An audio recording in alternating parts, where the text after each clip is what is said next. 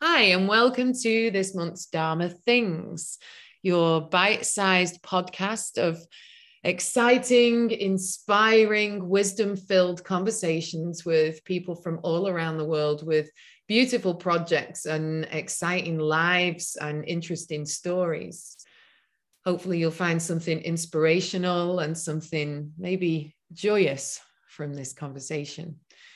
This month, joining me is Dr. Lee Watson of the Fierce Calm organization. Hi, Lee. Hi, Miz. Great to finally meet you. How are you? I'm good. I'm slightly daunted by the words wisdom filled. I'm thinking, have I come to the right place? Is she talking about me? Well, you are a doctor. Yeah. Of philosophy. So not really that useful We're all about the philosophy crisis here. We're all about the philosophy. You are our first doctor. Really? Yeah, I don't think we've had a doctor on the thing before. Well, if there is a philosophy crisis, then you know who to ring, but not any other kind of emergency, unfortunately. So your doctor hat is a quite different hat to the hat that I met you under. You have a background in humanities and cultural studies. Is that right? Yes, that's right. Yeah. Yeah. And in journalism, which I guess is what got me into starting Fierce Calm in the first place. Because Fierce Calm started with an idea on pulling together the yoga community to do some good, essentially, as a community collectively. And one of the ways I started to connect with people and meet people was just by sharing their stories of how yoga has impacted their lives. And when it started, I had a vague idea that there was something to this yoga thing that was actually quite good. Turns out I was right, like it does impact people's lives in a very, very positive way. It impacted my own. So that was what started my own journey into yoga, or into this rather. And yeah, I've so as a cultural historian and sociologist, I was fascinated by people and their stories and how this thing we call yoga can make a difference in people's lives. So the collecting of stories was simply a way of bringing people together and creating a space where people could be open and honest about the impact that it had had. And at the same time was a way to build a community of people that wanted to use that power of yoga to go on and help others. Yeah. And how did you get into yoga, first of all? Obviously, you've got your skills as a journalist and a researcher and a historian, et cetera, et cetera. But how did you get into yoga? What was your journey into yoga initially? I think it was probably like a lot of people. It was just through the physical practice, here in the West. That meant I got into it, first of all, I wouldn't even say got into it. I kind of probably reluctantly went to a yoga class at my local gym because I had the gym package and it included all the other things that you do in a gym. And then one day where I'd worn myself out to the point of exhaustion, thought maybe I'll do this yoga thing. It's a bit of a nice stretch. And that's what it was for a little while. And then a yoga studio opened in my little town in Hertfordshire. So I then discovered that there were other kinds of yoga, that yoga wasn't just, stretching in the gym. Yeah. And then one day I did a yoga class and was laying in Savasana and just had this emotional release.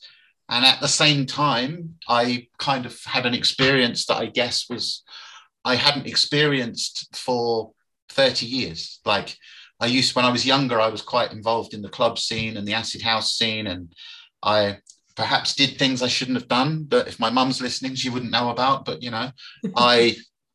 recreational drugs, things like that. I had those experiences and then went on to live a very safe middle-class life where those things were in the past, and then lay there in this Savasana one day and it was like, wow, I feel pretty good. I hit this emotional high and thought, okay, there's definitely something happening here. What's it all about? And then, like a lot of people, I think it just creeps up on you. I suddenly realized that issues like anxiety, stress, I can have a bit of a temper sometimes. I still do. It's not cured, but, at times where I may have got angry or lost control, I suddenly found that I was able to, without even consciously realizing it, suddenly I was doing a breathing technique in the middle of the supermarket instead of battering someone over the head with a courgette because they pushed in front of me in the queue. It was a case of like, wow, I'm changing. And it might be this yoga thing that I'm doing every day that might be playing a part in that. So from that triggered my journey into more serious yoga, I guess. Yeah. That's incredible. I mean, that's the main thing. As teachers, we often say to people in classes, what have you discovered in this class that you can take outside of the room? And much as we have like these immense power yoga classes, it's always really interesting to understand the more subtle aspects that people can take into the rest of their lives about breath work and controlling the emotions and learning to overcome your own traumas and your own insecurities or your own anger issues or whatever. Yeah. Completely. So that weaved together with your idea, wove together, bad English, Miz, wove together with your previous knowledge, and you ended up with Fierce Calm. Yeah.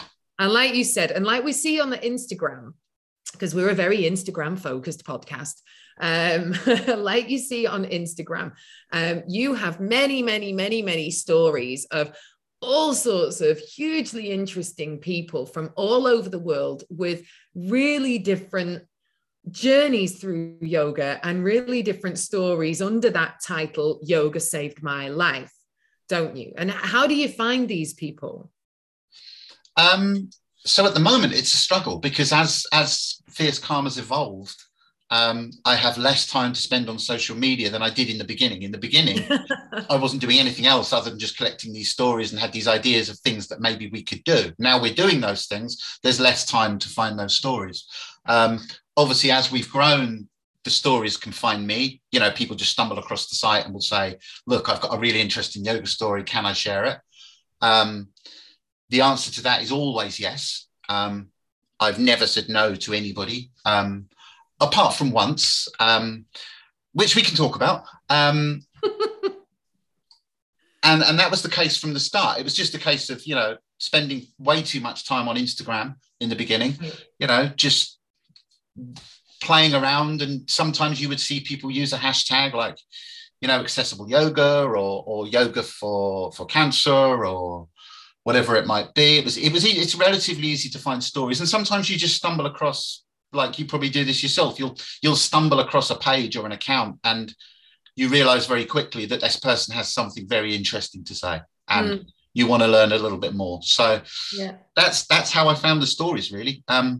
You know, they're there. You just don't have to look very hard. But I will say as well, you know, that often the stories that have been the most powerful sometimes are those accounts sometimes where it's the classic girl on a beach doing handstands and they just take part in yoga challenges. And on the surface, you might think this is just, you know, your white Western yoga girl doing yoga on a beach.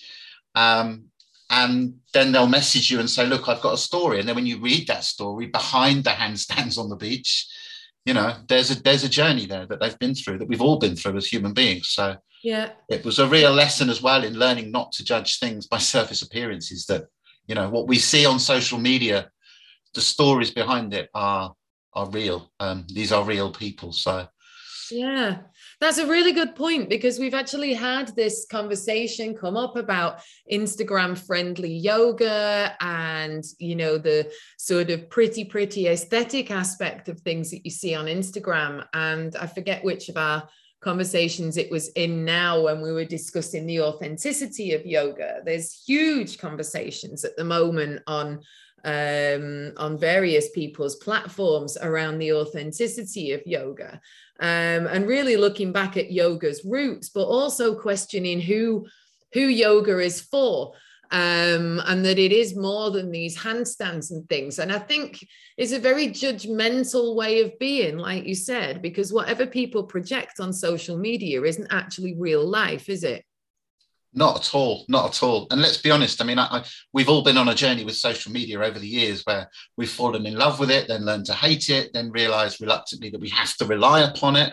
Because if we don't, for example, if we don't play the social media game sometimes, you know, like now the work that we currently do, we need to fundraise. And in order to fundraise, we need to get the message out there about what we're doing. And in order to do that, we need to use social media. But in order to be seen on social media, we have to play the social media game, you know, and that's a constant challenge. It's like, I know for a fact that, for example, I've been on a journey right from the beginning, and the journey even in a way reflects my yoga journey. In the beginning, when I spoke to people about sharing a story, and I still say this now, is, look, there's no format. If you've got a story to tell, you want to tell it, just share the story. Like, it's your story, it's your page for the day. I'm not going to steer you in any particular direction. Whatever you want to say, feel free to say it. There is one caveat, and that comes back to the only time I've ever had to do this, is say to somebody, look, I'm not going to share your story, is when people have come to me and said, I might have a story, but I don't have many followers, or I don't think it's that interesting. And, often the people who think their story is not very interesting is actually the most interesting story. Yeah. But doesn't matter how many followers you've got, what you look like, whether you've got great photographs, it doesn't matter. Like, your story was always welcome. The one caveat was, it needs to be your story about how yoga has helped you in any way at all, and not about how you think yoga might help other people. So the one time, it needs to be a first person account. And the only time I ever said no to somebody was they basically started the story by saying that, very briefly, that they had mental health issues, but now they believe that yoga can cure anxiety, depression, bipolar disorder, this, that. And I had to go back and go, no, first of all, this isn't your story. And secondly, we're not here to make outlandish, outrageous, unscientific claims about how yoga is going to save your life. Like, it may have helped you. You may think it saved my life in a metaphorical way. Yes. But what we're not going to do is have a platform where people are saying, if you do yoga, it's going to cure bipolar disorder, for example. You're not making bold medical statements. It's absolutely. It's a personal thing, isn't it? It's exactly. Just personal. Yoga saved my life. Exactly. Yeah. But in the way that, you might say, last night a DJ saved my life. Like, it's an external phrase, and it's one that I've kind of eased away from over the last, again, I've been on a journey. I'm not entirely comfortable with that phrase anymore, because of the way it can be misinterpreted, and because especially during the pandemic, for example, where what I didn't want people to think we were saying or putting a message out there was that yoga's going to cure COVID. Yoga's going to protect you from, it's not.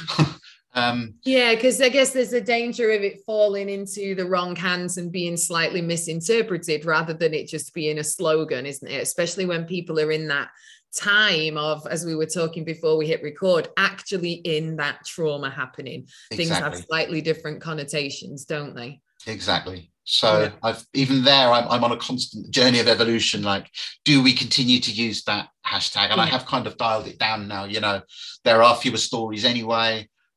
If somebody uses it in the story in a way that is like, I was stressed and anxious at work and I did some yoga and it saved my life, it's clear it's meant metaphorically. Again, if somebody came along and made claims, unscientific claims about how yoga was going to cure cancer or something, then there's a time when we wouldn't use that hashtag or that phrase. But exactly. We're always constantly developing with that kind of thing. I mean, I remember when I started playing around on Instagram and different things, and there were all these different hashtags of like inversion junkie and things like that. And I'm like, I don't want to use that anymore, because that word is incredibly triggering for certain people, depending on their history, on their personal history. If they've had a history of addiction, they don't want randomers like me throwing that word around, because it's a sensitive word. So I'm careful about the hashtags that I use and the slogans that I throw around these days, because you never know who's watching. Exactly. Yeah. It's a very good point. Yeah. You never know who's watching. Yeah. So in terms of what you're actually doing outside of Instagram, what is Fierce Calm outside of these stories that are thrown at you, the foundations of the project and the reach of the project, really? So it's a constant journey of evolution. It started out, the idea was really simply that how can we harness the collective power of all these individual yoga teachers out there? That it's one of the paradoxes of yoga, I guess, isn't it? Is that it's a practice of healing the self, but I see it as a practice of where we might heal or discover ourselves in order that we then might go out into the world and do good for the collective bunch of selves that are out there, for want of a better way of putting it. Yeah. So what I saw in the very beginning is, because I've always been involved or wanted to be involved in the charity sector and helping others and being of service pre-yoga. When I came into the yoga world, what I saw was a lot of individual yoga teachers saying things like, well, I would do things to raise money, or I would do this, or I would do that, but it's just me. I've only got 20 followers, or I've only got 10 students. Or I would see yoga teachers doing something for charity and think, well, hang on a minute, there's millions of yoga teachers here on Instagram. Like, actually, if we just got together collectively, we could have a huge impact. And that was the idea, was that I'd just get yoga teachers together to do things to raise money and support other projects, other charities, other causes of their choosing. It was never meant to be, and I hope it never is, but I'm aware again that it happens. It was never meant to be about me. It was meant to be about what we could do as a collective. So initially, the first couple of years was really just about getting people together and raising funds for existing charities and existing causes. And we did, I guess that the high point in that first couple of years was we organised the Global 108, where on the day of the solstice, and again, International Day of Yoga, there's a whole conversation to be had about, now do we do things on International Day of Yoga, which now we don't. But at the time we did, and we did it on International Day of Yoga / the summer solstice. And we had an event where we had people all over the world do 108 sun salutations, or 108 minutes of meditation, or 108 minutes of chair yoga, whatever it was they wanted to do. The only caveat being that we all did it at exactly the same time on the same day. Okay. And then we could link that up through Instagram and through Facebook and things like that. The idea was, my dream when I first had it was that we would have 10 locations around the world, say 10 studios, do it simultaneously. Yeah.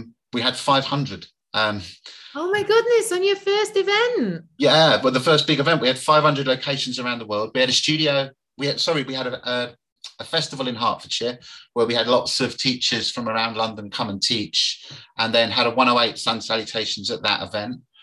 Funnily enough, we were just talking about Danny Pomploon. Danny Pomploon flew over from San Francisco and taught at the event along with other teachers from London. Yeah. And then we broadcast that, and then around the world, other people either followed along at home or organised their own event in studios. So we had, when I say 500 events, it wasn't 500 big events. I mean, some of those events were like 12 people and a dog up a mountain in the Cairngorms. It might have been 6 people on a beach in Mexico, but if we count that as an event, there were 500 of them. But we had 150 people in front of the Statue of Liberty in New York on Liberty Island. Wow. A couple of 100 people in Harvard Square. There was a studio chain in Seoul in South Korea that I think had 12 studios, and they opened the studios at 3 a.m. to coincide with the time that we did it, and did it through their studios to coincide with us. And then what we did was people around the world nominated charities we tried to pick a cause from different continents and different parts of the world, but then people would simply raise money and donate to that cause wherever it may be that appealed to them. So that was it. It was about bringing the yoga community together globally to try and do some good. So you were the facilitator. You were like the broker between the wonderful ideas and the people, and then other charities. Yeah, essentially. Yeah. And how did you end up becoming a charity yourself?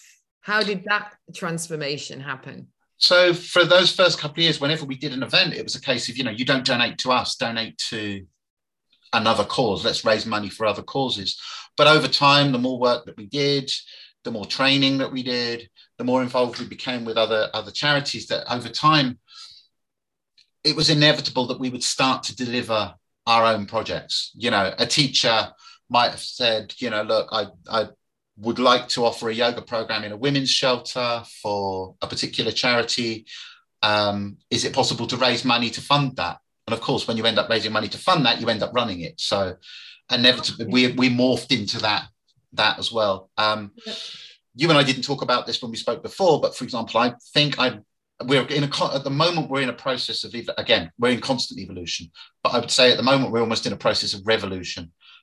Post-pandemic, coming into a different yoga world, different kinds of challenges, obviously the war in Ukraine, which we were talking about just now as well. We are going to be doing things differently. I suspect that we may be running less of our own programs. and go back to our roots, which is just bringing people together to fundraise for other causes, rather than growing the number of programs that we run ourselves. Because, there are a lot of wonderful, again, and this was my instinct at the start, there are a lot of wonderful organizations out there doing great work. What they need is funding and support, which we were able to offer, as opposed to another yoga charity on the scene trying to do the work that people are already doing very well. And that, for example, with me, wasn't where my skill lies. My skill lies in bringing people together, building community, and trying to raise funds to support those other causes. So that may be where we're headed. So the plan at the moment is, we also did another thing kind of similar to the Global 108 during the pandemic, where it was always about, bringing yoga teachers together and supporting yoga teachers. And what happened in the pandemic was, in that early phase of the pandemic, when the world went into lockdown and states around the world, took them a while to catch up, and took them a while to catch up with the fact that a lot of people had lost their income and lost their livelihoods. And of course, yoga teachers, mainly freelancers, were hit particularly hard by that. And I was sat there one day and I saw, on social media, as we all did, that there were yoga teachers around the world with very, very big followings, very big name teachers, celebrity yoga teachers, doing events where they were getting like online yoga classes with 2,000 people, and they were doing it for free. And then I talked to a yoga teacher who hadn't earned any money for 7 weeks and was going to lose her home, and was trying to organize online yoga classes and was getting 2 people. And part of the reason she was only getting 2 people was because 2,000 people were doing a celebrity teacher's class at the same time. So it was a case of approaching some of the bigger name teachers that were doing that and saying to them, look, it's great that you're offering free yoga, but you do realize that actually at the same time you're offering a free class, someone else can't afford to earn a living. So long story short. You actually had that conversation with people then? Yeah. And, everybody it was well received by everybody that I spoke to. It was a case of often just like people thinking, I hadn't thought of it like that. If I'm giving away my product for free, I hate to talk of yoga as a product, but bear with me. If I'm giving away a product for free. And this was a big conversation for various, I'm in Copenhagen now. I used to be in the UK. I know people all over the world who were having this same conversation about free 30-day yoga sessions, from big people who've got lots of followers on YouTube, literally like taking the custom from other yoga teachers' hands. Yeah. And it was unintentional. A lot of people were offering the free yoga classes because they wanted to support a world that had gone into lockdown and support people who themselves weren't earning. So it was a case of saying, look, you could still do a free class, you can still make it free, but maybe make it donation based, and just say to people, look, if you'd like to donate.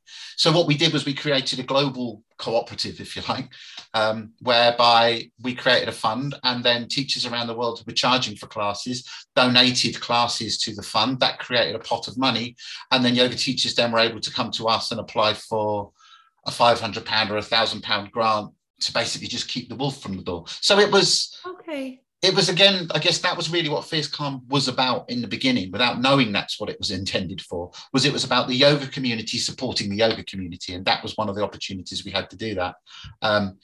So we are kind of looking to reinvigorate or revive that spirit, along with the spirit of the Global 108, and address the challenge that over the second year of the pandemic, and again, you're a yoga teacher, and I'm sure any yoga teachers listening to this will recognize this. The first year of the pandemic in some ways was great. Like, for an online yoga point of view, it was fantastic. It was like you'd do an event and you'd get hundreds of people turn up and you'd raise lots of money. By the second year of the pandemic, it was a disaster. We could no longer fundraise online because nobody was turning up. Big name teachers that we used in the early days of the pandemic, and we were doing events for 500 people and raising lots of money, those same teachers online, when we did an online fundraiser 12 months later, we were getting 20 people. Okay. So it meant that fundraising that way became very difficult. Fundraising we'd always done through events, in-person events, but again, last year was really challenging because although the world had opened up, yoga studios had reopened in the summer before we went into the winter lockdown again, people weren't going to yoga studios in the numbers that they were before. And in the climate of, around COVID, it was still around. Who was going to turn up to an indoor event with 100 people packed into an indoor space? So raising money became almost impossible. So coming into this year, we had funding available. Everything fund program that we run, I won't commit to a program until I've got the money in the bank first. And it's like, okay, now we can deliver 12 months in a women's shelter or whatever it might be. Right. Yeah. So everything was funded, but there was nothing else, and there was nothing coming in. And the idea was, well, we can start to get people to do donation classes for us again, for example, to help raise money. The problem with that is, as lovely as that is, it's not sustainable. You know, if somebody does a donation-based class, it's great. We receive a little bit of money, but you can't build programs around that. So it was like, what do we do? What have we learned over the last 2 years? Looking at how successful the cooperative was and the global event, the idea is, and we're launching it now, so the podcast timing is perfect. We're pulling it together literally as we speak, is creating a global collective again of yoga teachers who, in the spirit of Fierce Calm, will host donation-based classes, but true to the spirit of Fierce Calm, we're not asking people to work for free. They're not doing a donation-based class where they work for nothing. The idea is, wherever you are in the world, you can donate 10% of a class, or £10 or 10 pesos, $10, whatever it might be. And it doesn't have to be a special class. You could say my first Monday of every month is a Fierce Calm class. And we're going to donate 10, let's, for argument's sake, while we're here, say 10 quid from that class. If we can get 1,000 yoga teachers around the world donating one class a month, where they donate 10 whatevers a month towards Fierce Calm, that's £10,000 a month coming in. And then as a collective, we can get together once a month on Zoom, and we'll nominate through the month building up to that Zoom call. People can nominate charities or causes around the world that they want to donate the money to. We'll have a diverse advisory board made up of a diverse group of teachers from all over the world, reflecting as well the fact that we'll have people coming from different continents and stuff like that. So the money won't go to causes here in the UK or in the US. They'll equally go to spaces like India or wherever it might be. Mm-hmm. And every month we get together as teachers, see how much money we've raised, and then we'll vote as a collective where we're going to donate that money. So as a yoga teacher, a lot of yoga teachers will say, like, I do donation-based classes, or I do stuff for charity, but I can't raise much money. Actually, you can be part of something where just for a few quid from one class a month, you can get together with a group of teachers every month and know that collectively you've raised £10,000, and that £10,000 is going to keep an orphanage in India afloat for 12 months or something like that. So that's the idea, is just to bring yoga teachers around the world together, make a small donation, and we'll work collectively to determine where that money goes. Yeah.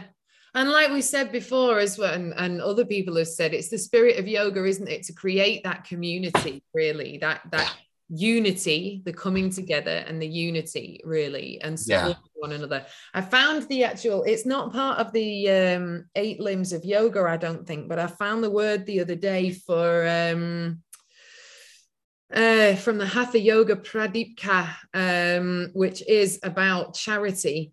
And I think sometimes people overlook the fact that there is this charitable aspect to yoga. And we talk about the 8 limbs of yoga, and this isn't in the 8 limbs of yoga. I'm just going to find it. Dana. So the Hatha Yoga Pradipika talks about dana, which is charity, apparently. And how you can give food, money, clothes, support, your time to help others. And I'm surprised actually that isn't part of the yamas and niyamas, because you think it would wrap in quite nicely with a lot of those other things. But anyway, there you go, listeners. Dana is your charitable aspect to yoga. What I was going to come back to as well, Lee, was you mentioned that you do training. And you're obviously doing a lot of work at the moment before you redirect back to your original form. At the moment, you're doing work with, like you said, women's shelters, people who are refugees, people who have been through an amount of trauma or traumatic events, faced traumatic events in their life. How does your training link with that work? So that work initially came from a partnership with a charity here in London called OURMALA. And with OURMALA, OURMALA have been running for, I think, at the point where we got involved. So I think it's 12 years now. At that point, it was about 9 or 10 years working in London, serving refugees and asylum seekers. And was one of the first sort of organisations to people have been, yoga teachers have been serving marginalized communities like that all the time. I mean, I'm not claiming OURMALA invented that particular wheel, but, you know, it was the first sort of large organization in London to be doing that at scale. And OURMALA, over the years, obviously having gained experience in that field, offered training to teachers to be able to work with those kind of populations. Fierce Calm became involved with OURMALA initially, again, same journey really, as a fundraising. We were raising money for OURMALA, and then began funding specific and particular classes.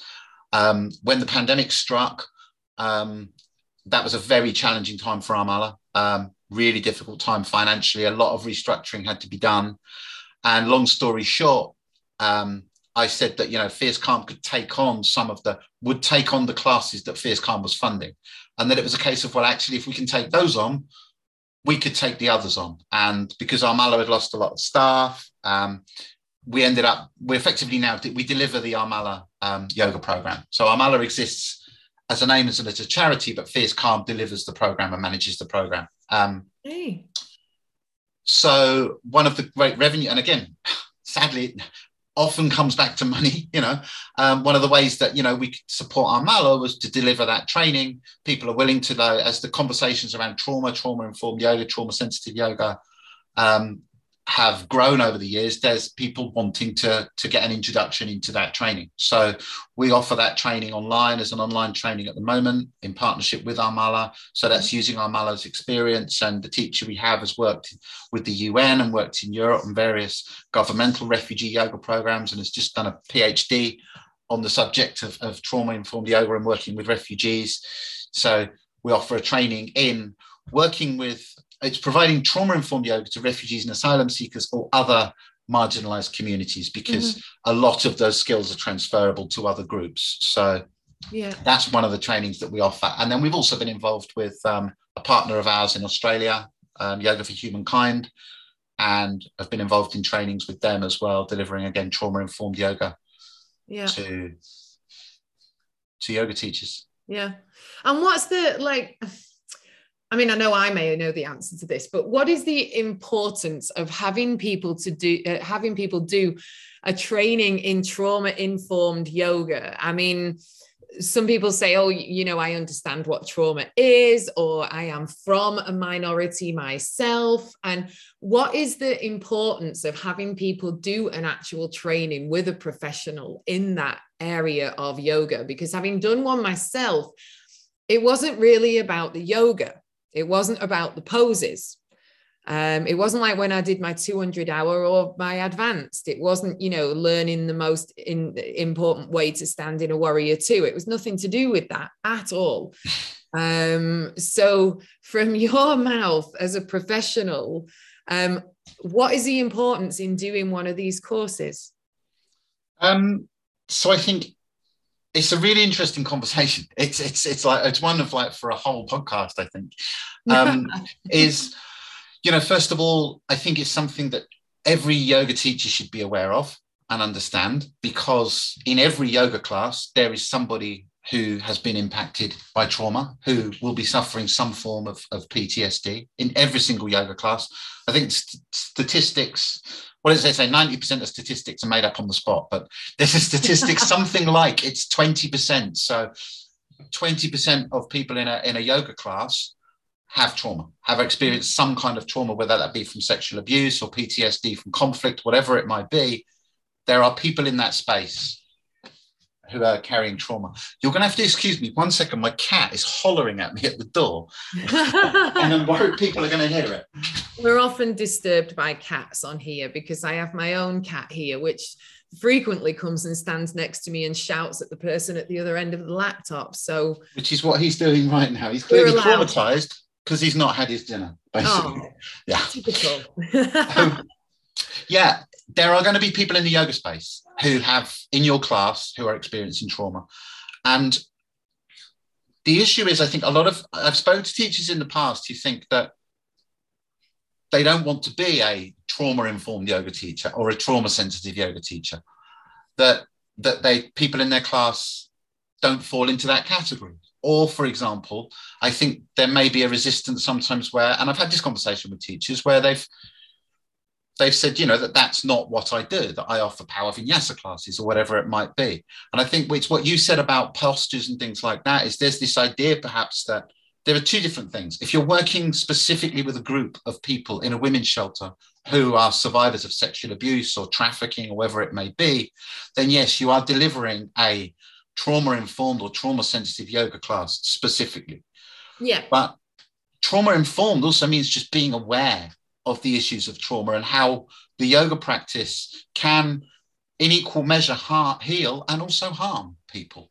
Yeah. And that just having a basic awareness of some of the things, being informed about some of the issues that may arise in a yoga space, and that some of these practices that we're using in a yoga room, in an asana class, for example, are wonderful, powerful tools. I mean, they're incredible healing modalities, but at the same time, in certain instances, can actually be quite harmful or quite triggering for some people. Mm-hmm. So we're not asking every teacher to teach a trauma-informed yoga class, but I think every teacher can benefit from just simply understanding some of the issues that may arise, or some of the ways in which their practice or their teaching may or may not be doing harm to the people in front of them. Yeah. Because it isn't just a case of sort of thinking, oh, I suffered from anxiety, so I understand, whoever might be in front of me. It's a complete rearrangement of your language and your instruction and your ability to give everybody in the room options. Exactly. So that if they have anything in their mind that is triggering that they need to respond to, they know that they're in a place where they have options. Yeah. And it's funny, again, this sounds quite judgmental, but, I've heard people sometimes say things like, well, I really don't think when you talk about people being triggered, that anyone in my regular yoga class fits that bill, that it doesn't happen. And I've said, yeah, but how would you know? Because the ones who've come and have had that experience haven't come back. So you've eliminated those people already. They've not felt safe or welcome in your space. And I think that's the key word, is we cannot create spaces of absolute safety. We cannot say that our yoga class is a safe space, because who are we to decide, what is safe for the people in the room? Everybody's experience is different. But we can do our best to make it as safe as possible. And, I don't think there's a teacher out there that would not want their that would not want to think that their yoga class is a safe space for somebody. So it's just about a few little signposts. Bearing in mind what we teach is an introductory class. It's only a 2-day course. The one that we currently offer, it really does just scrape the surface. Yeah. But if we can just make, a few teachers out there aware of the ways in which teaching the traditional patriarchal, structured often lineages of yoga that might actually have a harmful impact on some of their students, then that's why we do it. Because you can go incredibly deep into it, can't you? Like neurology and patterns of responses in the brain. I got super interested in that in mine. But yeah, I think it's conversations that have come up in the yoga world before about people being told that they should do something a certain way, or even something simple like Shavasana. Traditionally, it's lying down on the floor. You might find that somebody, for some reason, may be incredibly triggered by lying down on the floor for an extended amount of time. So it's a case of getting to that point in the class and saying, if you want to. Exactly. And having that self-control, giving people that self-control.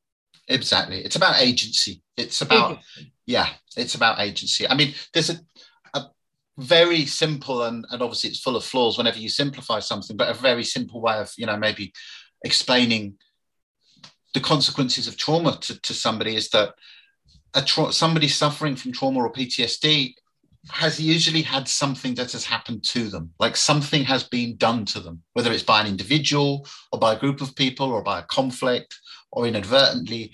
They have had something happen to them. And therefore, for that period of time, they weren't necessarily in control of their own bodies and their own lives. So when they come into the yoga space, we kind of want to shift away from that sense of where we're denying people agency over their own bodies, giving people full agency over their own bodies. It's their practice, it's their body, and it's up to them. So if somebody goes to a yoga class for the first time and not even necessarily somebody with trauma. I mean, just someone who's, you know, nervous, anxious, never been to yoga before, is a little bit intimidated, and they come into your class. If you're told you need to lie on the floor and close your eyes, and closing your eyes in a room full of strangers, yeah, you know, may not be something that you're particularly comfortable with doing.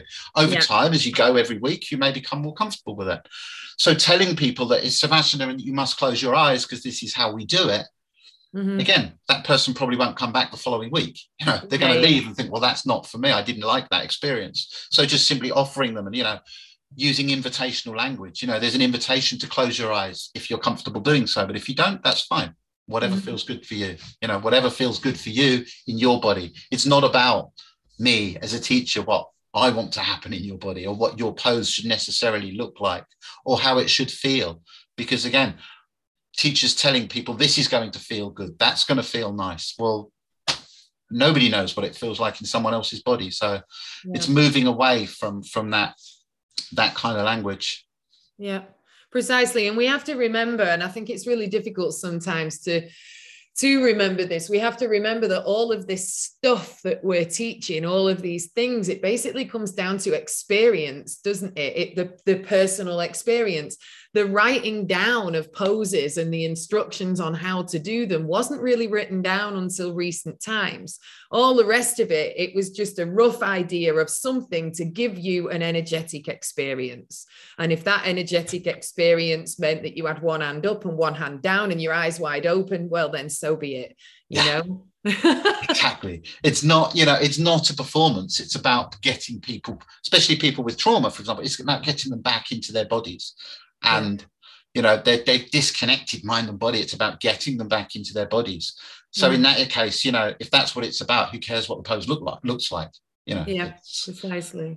You know, it's not what I think it should look like or what somebody else said it should look like. It's how it feels for that particular person in the room in front of you. You know, again, Halakuri, someone who's influenced me greatly and whose work I, you know, respect enormously. I'm going to make a mistake here. I can't remember the exact phrase she used. She doesn't like to call it trauma-informed or trauma-sensitive yoga.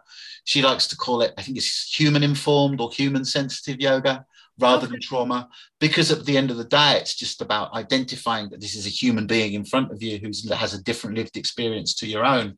And as a yoga teacher, you know, I've known yoga teachers, a really good friend of mine, I won't out her, I won't name her. She's a really, really experienced teacher who studied yoga philosophy as deeply as anybody I know. And she said to me once, you know, I was like, well, I'm not really like trauma-informed yoga. It's not my thing. It's not what I teach. It's not what I'm about.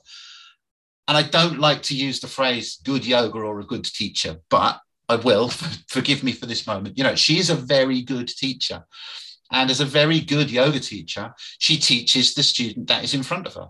And I said to her, actually, it doesn't have a label. Like you've taught me, you don't actually need to do this training because you already teach the person who is in front of you and meet you where you're at. You're already doing the things. You're incredibly sensitive to the person that's in front of you rather than having this dogmatic approach. I mean, we've all done it. I've done it with yoga teachers where, you know, sometimes a new yoga teacher, but sometimes not, where I've gone into the yoga class and I've taught a class and they're demonstrating at the front. And there's a point in the class where I've looked and I've thought they're looking at their notes and they're doing their own practice. And I thought I could get up and walk out now, or we could get out a Scrabble board at the back of the class and start playing Scrabble. And they're not going to notice. Like they're not even connected with who's in the room in front of them. You know, and I think that's one of the keys is just about being able to teach the room that's in front of you and meet them where they're at and not necessarily where the sequence that either you wrote down at home or somebody else wrote down for you 100 years ago is telling you that these people need to be doing. Yeah. And like you said, it's about bringing people back into their bodies. This is where you must find an awful lot of amazing results when you're doing the work with people who are in refugee groups and in shelters and in these community spaces. You've got these people who've been through all sorts of domestic violence or conflict or whatever. You must see fantastic results from the classes that happen in those spaces, from the teachers that you're sending into those spaces with these people. We do, and we have done. And again, I should possibly not say this, but you know, that that we're in a constant process of reevaluation. If we're not asking questions of what we're doing every single day, then we're not doing the yoga, in inverted commas. You know, it's svadhyaya, right? It's self-study. If we're not constantly reevaluating and questioning what we're doing. So, you know, if we take the pandemic, you know, that was a bit of a journey in the sense that if you take the OURMALA classes where we work with refugees and asylum seekers, we were providing yoga, but it was also providing them with something else, which was community and a space to be seen and be heard, to felt welcomed. And in Britain in 2022, that's not something that happens very often. You know, we have our hostile environment, immigration policy, that's just got an awful lot worse. So for a refugee and asylum seeker living in a bed sit or in a hostel, in a country where the constant messages from authorities, from the media, from the press, from society itself is you're not welcome here, we don't want you here, that you are a problem, to have an hour a week where you go somewhere and you're greeted and you're welcomed into a space where people are like, hey, we see you, like, you're welcome here, like, you know, how can we help you, how can we support you, is a huge thing for those people. So I was going to say it's not always about the yoga. That is yoga, right? It's not about the asana practice, but it's about, you know, being of service to those people, providing them that with that space, community. But what happened in the pandemic was obviously when the spaces that we were working in all closed and we couldn't reach those communities, and we really couldn't reach those communities, because what happened was where the yoga world went online, despite what the Daily Mail might like to have us believe. For those not in the UK listening to this, the Daily Mail is like one of the most popular selling newspapers, but it's fairly right-wing conservative. It's a horrible newspaper. Publication. I'm trying to hold back in my language, of how I describe the Daily Mail. But, you know, as the Daily Mail might like to have us believe, so all asylum seekers aren't equipped with iPhones and iPads and the latest technology. You know, they don't have access to those things. So they're not able to do online yoga classes. So it meant there was a real rupture in the pandemic where we suddenly were unable to stop serving those groups because we couldn't teach them yoga classes in yoga spaces. And when I say there's been a process of reevaluation going on, and is that I realized too late that actually the yoga can take many forms, and we didn't provide yoga classes through much of that period. But actually, when I stop and look back and I realized it too late, was we were providing community. We were providing a space for them to connect with other people. And the yoga doesn't have to be practiced on a yoga mat. So what we could have done was we could have got them together and met on Hampstead Heath in London instead of a yoga studio, and just gone for a walk and sat on a bench for 20 minutes and meditated and just walked and mindfully enjoyed the sunshine and given them some time out, you know, with other people. And I regret to say, for example, we didn't do that. And that would have been another way of practicing yoga and supporting those people. So next time the pandemic happens, you know, you'll see us wandering around Hampstead Heath with a bunch of refugees and asylum seekers. But at the time, it was like, we do the yoga, we get together in studios and we teach them yoga and we give them this yoga practice. And actually, that's not necessarily what it's all about. So we're also looking as well at we're going to partner with a fantastic organization run by Julia Midland in the States, but has now set up here in the UK as a registered charity called the Empowerment Project. And I'm greatly inspired by the work that they do. Funny enough, Halakuri is also involved in the Empowerment Project. And we're having conversations with them about how do we serve these people? How do we give them what they need rather than what we think they need? So we think they need the yoga, so we give a yoga class. It's like, no, what is it that they need? And what happened in the pandemic was there was a wonderful group, for example, of students that we worked with at Try Yoga in Soho. We had a lovely class running there where they would come, they'd get some food, and the staff there really looked after them. And Mira, who runs the cafe there, would feed them. And it was a really lovely experience. And when the pandemic struck, I've never seen any of them again, not once. And that pains me. And also when I look back at what we could have done instead, a lesson learned. But at the same time, I realized if you'd said to me 3-4 weeks before the final class, because none of us saw it coming, you're never going to see these people again in 3 weeks' time, the yoga classes we were doing would have looked very different. We'd have focused very much on providing them with the techniques and the tools and the resources, self-regulation techniques, breathwork practices that they could use, so that when they were on their own through the next 6 months of the pandemic, they had something that they could use themselves, or if they lived in, some of them, for example, there were 4 of them lived in a hostel together, they could have used these tools not only with their friends, but other people in the hostel, and empowered them. So what the Empowerment Project has been doing for several years is working in refugee camps around the world, providing training to people on site, short courses, giving them the skills and the tools to use yoga, to basic yoga techniques to help them self-regulate and heal, or, deal with some of the effects of trauma. So that's an area that we really are trying to focus on now as well. So the pandemic taught us a lot. Yeah. Instead of them being in that space where they're constantly in their sympathetic nervous system, the constant fight or flight, they can withdraw a little bit and just understand themselves instead of feeling so fearful, I guess. Yeah, exactly. And just simple tools, it comes back to that. Yoga off the mat, right? It doesn't have to be practiced on a rubber yoga mat from Lululemon. In a central London boutique studio. Like, it can be in a refugee camp, 5 minutes of Nadi Shodhana, like alternate nostril breathing or something like that, can make a difference. And, if we can teach people those skills and explain to them that this is going to help you or might help you in those situations, then I think that's where our focus needs to lie. Yeah. So we're going to see a shift from you in the next few months then, or the next few weeks. You're on it already, are you? Yeah, so we're working on launching that collective so that we can raise some funds for other programs and also continue to run our own programs. And then, we will be looking to work more in that, on the training side of things. Again, training teachers, but also training students. We're all students, training students as well. Yeah. So then you've got a bank of people who you can basically use to go into situations, wherever those situations might be, and just say, what do you need? And you've got a group of people there, staff, for want of a better word, who can jump to anything that those people need. Yeah, that's the idea. And that obviously, again, as we came into this year, mid-February, the situation in Ukraine, the war in Ukraine started, and that again has presented a whole set of new challenges, and was perceived by me at the time to be an opportunity to do that work, effectively in inverted commas, in the field, and support people with training in some of these techniques and trauma-informed techniques that may be useful to people fleeing conflict. But again, it's a developing situation over there that's developing very rapidly and changing by the day.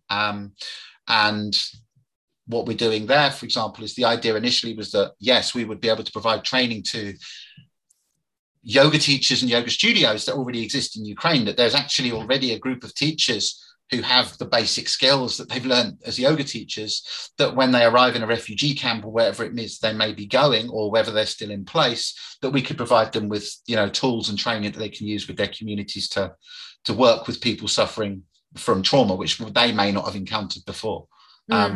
But again, it's an ongoing situation. So again, it's a constant reevaluation. It's like, now's, as much as we would like to be providing training, actually, you just used the phrase just now, it's identifying what people need in that moment. So right now, in the early days, as teachers were fleeing places like Kyiv and places further east or other places in the West, their yoga studios were becoming humanitarian aid shelters, or the teachers themselves were literally, fleeing on a train with a cat in a basket and a suitcase. They didn't need me coming along saying, hey, I can provide you with some training. It's like, no, actually what I need is somewhere to sleep tonight and, a safe space for me and my child. So then our focus in Ukraine has been this early phase on really just supporting yoga teachers financially, in the hope that once they get to where they're going, whether that's a refugee camp in Poland or a community in Romania, we can start to set them up again with a little bit of training and the resources that they need. So, we've got a couple of programs running out there where people now have reached their destination or are still in the place they were living, and have funded them with money to keep a studio open, or provide them with yoga mats or room hire, and get them going in that way. So you really are reaching into those aspects of Dharma, aren't you? The charity that is more than the yoga practice, like you said. Yeah, I mean, things. You know, for me, it's been really clear from the start. Is, you know, I benefited hugely from yoga in sharing these stories. Going back to the beginning, you know, I saw just how much this helps people, how useful it can be. But let's be honest, it's not accessible to everybody. Not everybody has access to it. And just instinctively, you know, it was very much, you know, I talked earlier about how I first got into yoga when a very nice yoga studio opened up in my very nice middle-class, privileged white little town in Hertfordshire. But I would lay there in that yoga class thinking, well, this is amazing, but not everybody can afford to do this. Not everybody can pay £100 a month membership to come and do what I'm doing now. And that's just not like, sounds naive, but I was just like, that just ain't right. Like, that's not right. Like, this is so simple and should be available to everybody. So again, we also do a lot of work on terms of, you know, social justice work and trying to make yoga more accessible. We've done a lot of work over the last 2 years where we were unable during the pandemic to deliver classes. In a way, that pause gave us time to focus our energies on addressing something that really was apparent. For example, in London, was that there was a real issue around diversity in terms of teachers who had done the advanced training in things like trauma and yoga therapy. So a lot of our resources over the last 2 years have gone on basically providing scholarships to teachers from marginalised groups, teachers of colour, and refugee and migrant, previously students, now teachers, in training them in the skills and giving them resources to work with their own communities. Because again, it was something we saw in London, you know, working with refugees and asylum seekers 3-4 years ago when we started to fund programs. There were a lot of, you know, well-intended, well-meaning middle-class white people teaching rooms full of people from Syria or Afghanistan or African migrants. And, you know, you only have to talk to those students to know that they benefit far more greatly from working with people who have a shared experience, or, you know, to use a phrase that David used, that when a yoga teacher walks into a room that looks like the people in the room, it makes a big difference. So we've worked hard at trying to address that in some way. And again, this comes back to a very a big conversation that you find on Instagram about the accessibility side of yoga. And it isn't so much about just the fact that we need more Indian yoga teachers in Denmark. I had the conversation with somebody, there's a lady that some of the readers might guess who it is on Instagram, who's constantly talking about accessibility and authenticity in yoga. And I actually wanted to have a conversation with her about the fact that she's always saying that there aren't enough Indian yoga teachers in America. There aren't enough Indian yoga teachers in European countries. And I was like, there aren't enough Indian people full stop in European countries because it's Europe.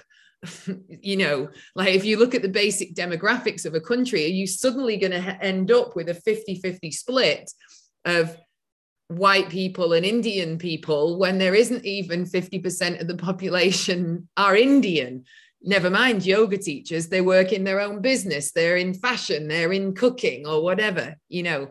But accessibility is more than that, isn't it? I mean, really, yoga was a practice that came from the religious people and the monastic types and was practiced by everybody in India.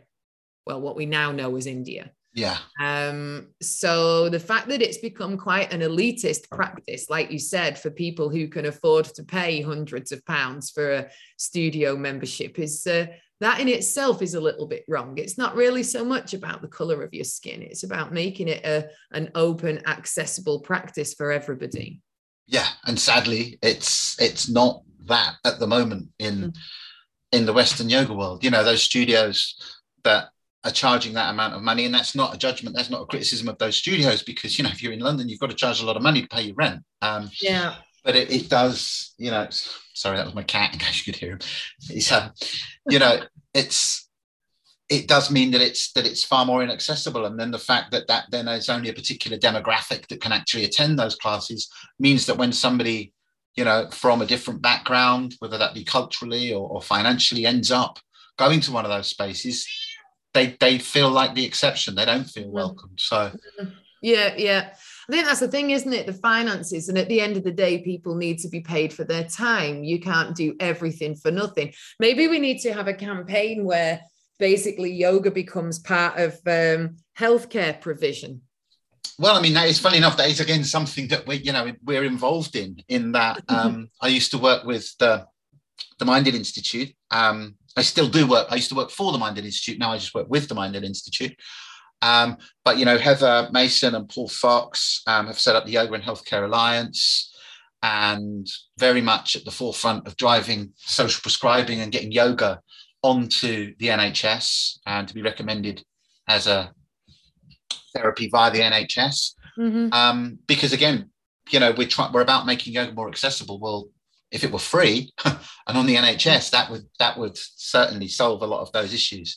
So that's something that we are involved in.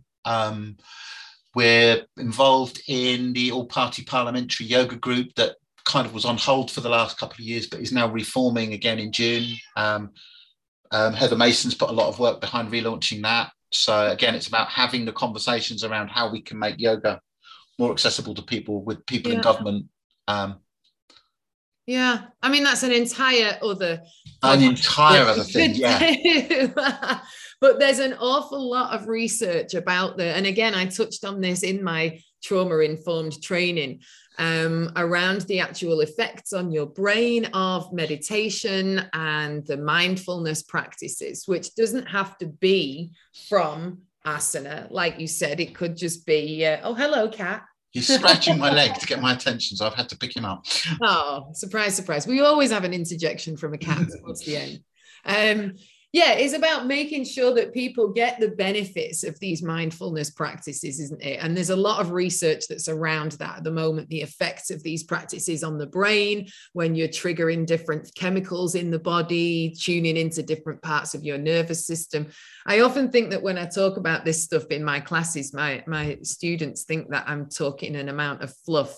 But it's a real scientifically proven thing that mindfulness actually makes your brain work differently, isn't it? Oh, completely. I mean, it rewires the brain, and it can help. It can regrow the brain as well.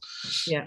It can reactivate parts of the brain that we've stopped using, and actually, like as we decline through age, and I say that as someone who's just turned 50, we used to think that the brain dies as we get older, but actually, by using practices like meditation and things like that, and balancing practices, for example, we can actually help to grow new bits of the brain. So there's loads of science behind it. And I think that's, there's been so many interesting conversations that have been had over the last couple of years. If we go back to issues around yoga's roots and the traditional values of yoga, I've heard criticism, for example, from some quarters around the fact that